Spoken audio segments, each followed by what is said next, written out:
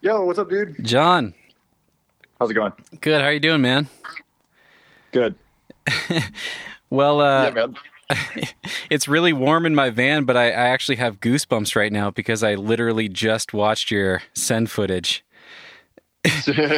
I went back to read your Instagram post again before hopping on the call here, and I just saw that you had posted your uncut send footage. And God, your reaction when you latched that final hold is just one of those moments that like I got shivers over my entire body.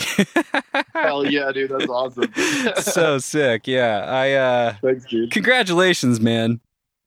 Thanks. Yeah, It's- that means a lot. I mean, it's like, it was kind of a big deal for me on my journey. I mean, I don't know what V15 means to people anymore, but to me, it was a big deal. Yeah. Yeah, totally. I mean, it ties right into everything we talked about in our first conversation. So I'd love to just jump right into it. Yeah, you got to cross a pretty big thing off your to-do list about a week ago. Yeah, it was, it was, it was a very big to do check mark, but you know, it's also like a path, a step along the journey, you know, like it's a big deal for me, but it's also not like I'm not going to retire, you know. I mean, it's like that would be kind of sick actually if I was just like, yeah, I'm out, and then I was just like done forever. But no, that's not what happens in this world of climbing. I don't think. I mean, it's just like now that just validated to me that like, you know, what I learned from the process and like what I gain from the experience is something I can just apply to all my other climbing that I'm going to be doing, you know. Yeah, I would love to dive into the headspace of it, like what it's done for your, I guess, self-image as a climber. That's something that we talked about. You know, you're 6'3", 190 pounds, and have really wrestled with like, is V15 even possible for someone my size? There's so few examples out there of people that have done that. I mean, you're really representing for the big guys with this ascent. It's so cool.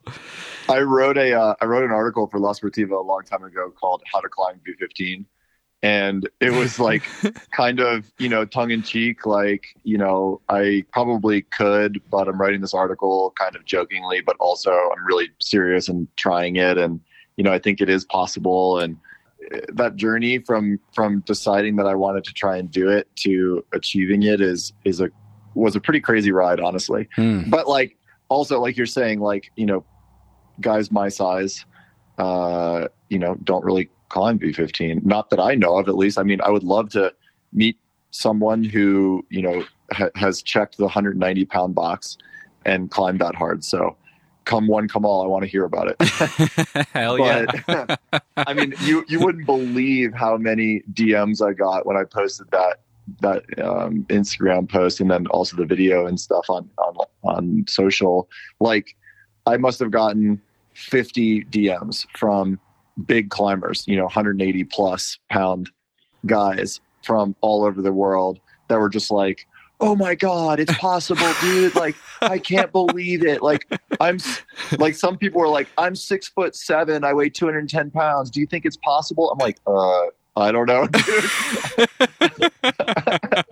You're next. Mean, it is like cool to hear from people that, you know, are like, oh man, maybe like I can climb a little harder than I thought I could. And that's what I want people to think, you know, coming away from all this. That is awesome. That is so awesome. I mean, so I don't know if you've seen this, and no worries if you haven't, but I recently posted a solo episode about my journey with really like aggressively losing weight to try to climb harder at Smith. And then, you know, getting back up to like the heaviest I've ever been in my adult life. Now I'm at 165, and just trying to kind of relearn how to climb in a body that feels different than it has in the past. But also, more than anything, it's like finding that belief again. You know, I can, but trying to find an example or just this belief that I can have in myself that I can climb harder than I did when I was 25 pounds lighter in this new body. And that belief is starting to come, but it's taken years. But after that, I got a lot of messages too. And one of the ones that really stood out to me, I think it was from Gunter was his name. And I apologize, Gunter, if I'm getting that wrong. It's been a while since I looked at the email, but this guy reached out, you know, and he's like 200 pounds. And he's like, hey, awesome story. I appreciate you sharing that. but it's so interesting to hear you and guys like Dave McLeod talk about how big you are. You know, you're 165 and Dave's like 145 or 150. And it's weird to hear that as a guy that's 200 pounds trying to figure out like how to be a climber in this world where all the examples of strong climbers are pretty small people. And it's just was this funny moment where I was like, wow, that's so obvious, but I never stopped to think about that. Like, what would it be like if you're 6'3" or however tall, 190, 200 pounds? Like, what would that be like? It'd probably be pretty weird to hear a guy like me talk about like wrestling with being, quote, heavy at 165. Yeah, it's definitely a different game. I mean, to be fair, like the big caveat here is that like I didn't just like show up and, you know, I'm the size that I am and I just like threw down V15. Like there's a lot more to that puzzle than just like sending, you know? Of course. Like I think a lot of people are like, wow, you made it look so easy. Like in the video, like that's so cool. You know, how did you just like floated it? You could definitely climb V16, like whatever. I'm like, yeah, I guess. You're like, just let me celebrate, Jesus. Yeah.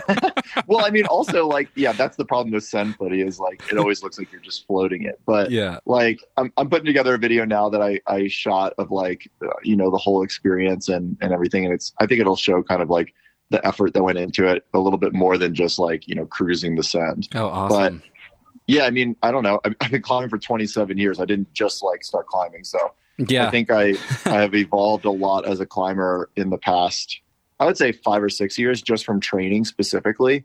Like, I mean, that evolution as a climber was pretty, you know, I was learning technique and I was getting better at, you know, different things here and there, but it wasn't like the monumental step that training kind of helped facilitate in, you know, the past 6-7 years or so. So like, that was like a huge shift for me. And then I was like the type of climber that would just, you know, want to go and climb every single boulder up to, I don't know, V13 or so. And I wanted to do every climb of every, you know, size and shape and style and, you know, morpho or not. I wanted to do all of them because I felt like, you know, I needed to kind of prove myself as a big guy that I could like crimp with the best of them and like, you know, squeeze and do all the different techniques that everybody, you know, kind of rags on you for when you're a big guy. Cause you know, like Taylor McNeil always talks about tall, not strong.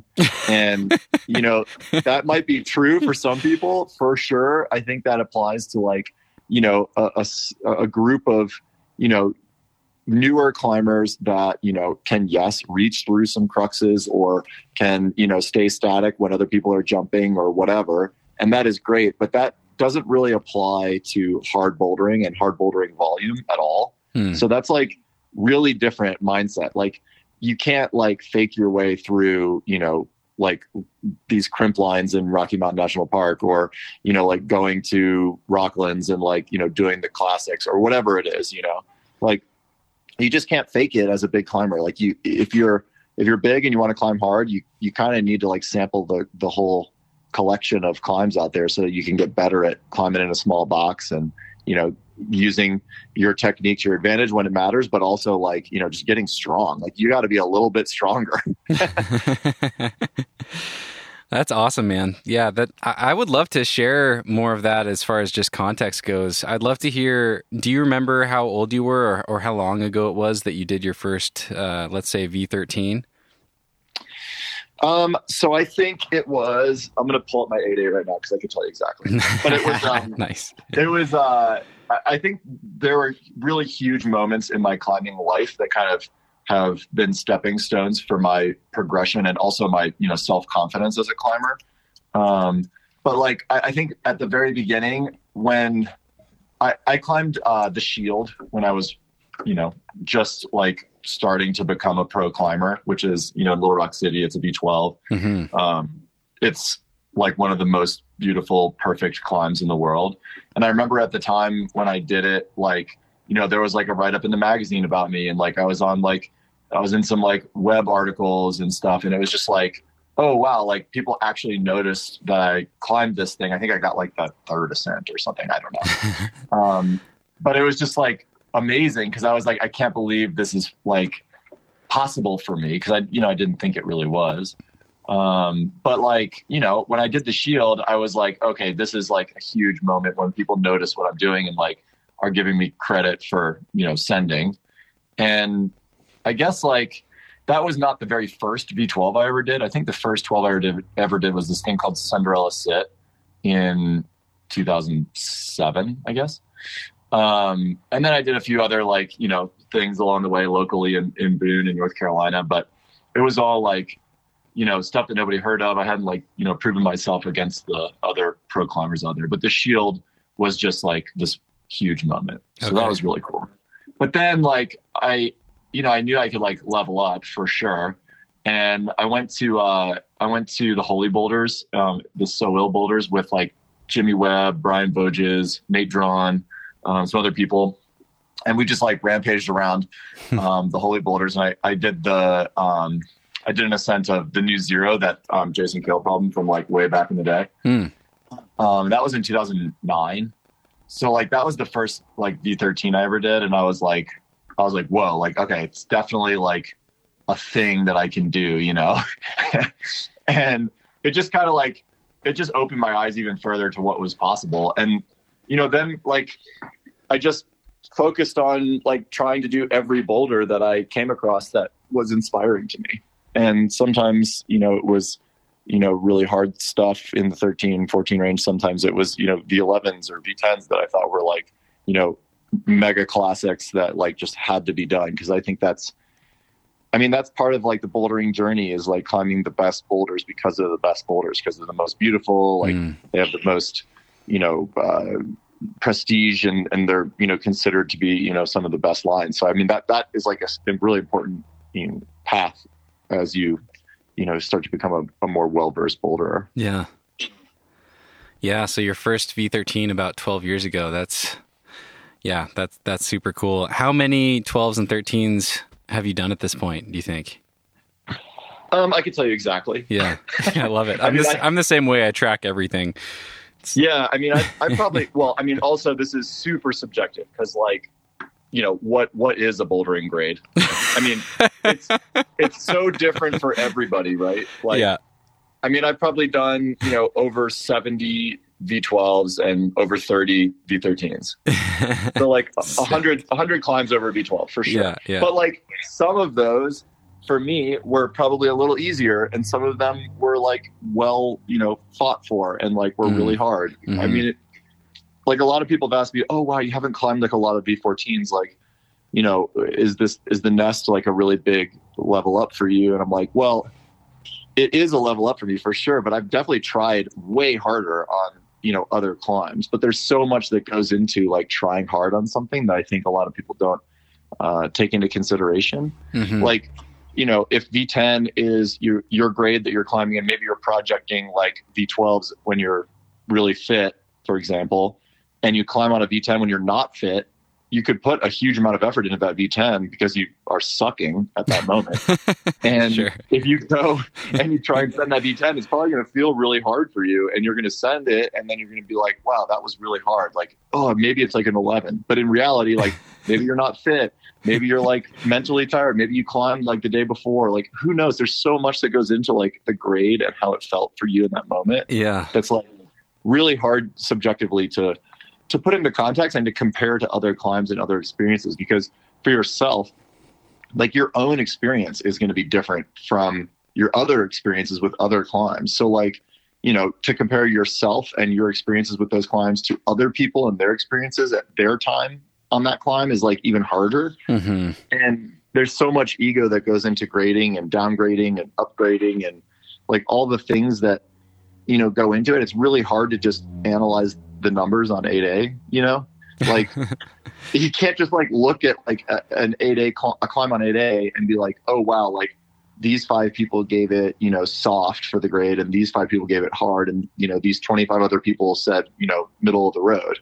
Like for me, when I go on 8A and like post a send and like put it in my logbook, I'm not there to like make a comment on the grade. Really, I just try and find the like middle ground and just stick to the grade, because I have no idea how it relates to everyone else's experience and also my own personal experience with that grade. Yeah, like it's always changing. I'm always getting better as a climber. I'm getting smarter.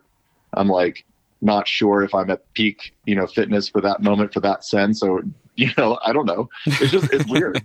It's so like grades are so subjective. And I've gotten like more and more motivated by lines rather than grades recently, because like I'm going to climb on the best looking stuff no matter what, first and foremost. It just so happens that the nest is like a big, space for me that I wanted to achieve something really hard that I was really proud of on like the best of the best. You know what I mean? Like, I don't want to like go and like try some like crappy V15 that's going to like be a horrible experience because it's like razor crimps on like an overhanging wall that I can only try twice a day or whatever. You know what I mean? Like, right. That's just not the experience I wanted. Yeah. Well, yeah, that's amazing, man. So, of course, we've been talking about your ascent of the Nest this whole time, V15 in Red Rocks. And I'd love to hear how you trained for it, actually. In our last conversation, we really geeked out about your training, about your approach to hangboarding and moonboarding in particular, and these 6-week training blocks that you do. And it sounds like it's funny. Right after that, I guess, is when you really started putting your head down towards this goal. Hey friends, I hope you enjoyed that teaser of this week's follow-up. If you want full access to follow-ups, you can sign up for $5 a month on Patreon at patreon.com/thenuggetclimbing. Or you can go to thenuggetclimbing.com and click on the support the podcast button at the top. If you're on your smartphone, just tap those two little lines at the top of the page and you'll see the button in the drop-down menu. $5 per month gets you access to all follow-up calls, past and future. As long as you are a member, you'll have access to all of them. As you just heard in the teaser, I've been recording some follow-up conversations with past guests on the show to talk about what they've been up to lately and to go even further into the weeds on a specific topic than we typically would on the podcast. Follow-ups are 20 to 30 minutes in length, occasionally longer, and I will be releasing one every other week to make sure I always have plenty of podcast guests to follow up with.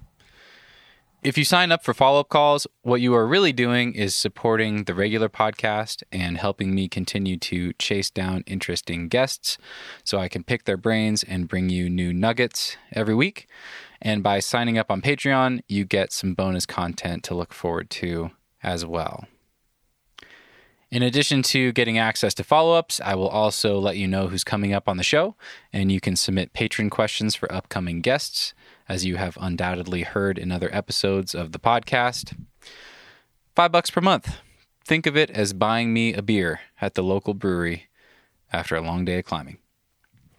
Whether or not you choose to sign up, thank you for listening, and feel free to share the podcast with your friends or leave a rating on your listening app. It truly helps, and I appreciate you for tuning in. I am very grateful for you guys. Much love to you all. We'll see you next time.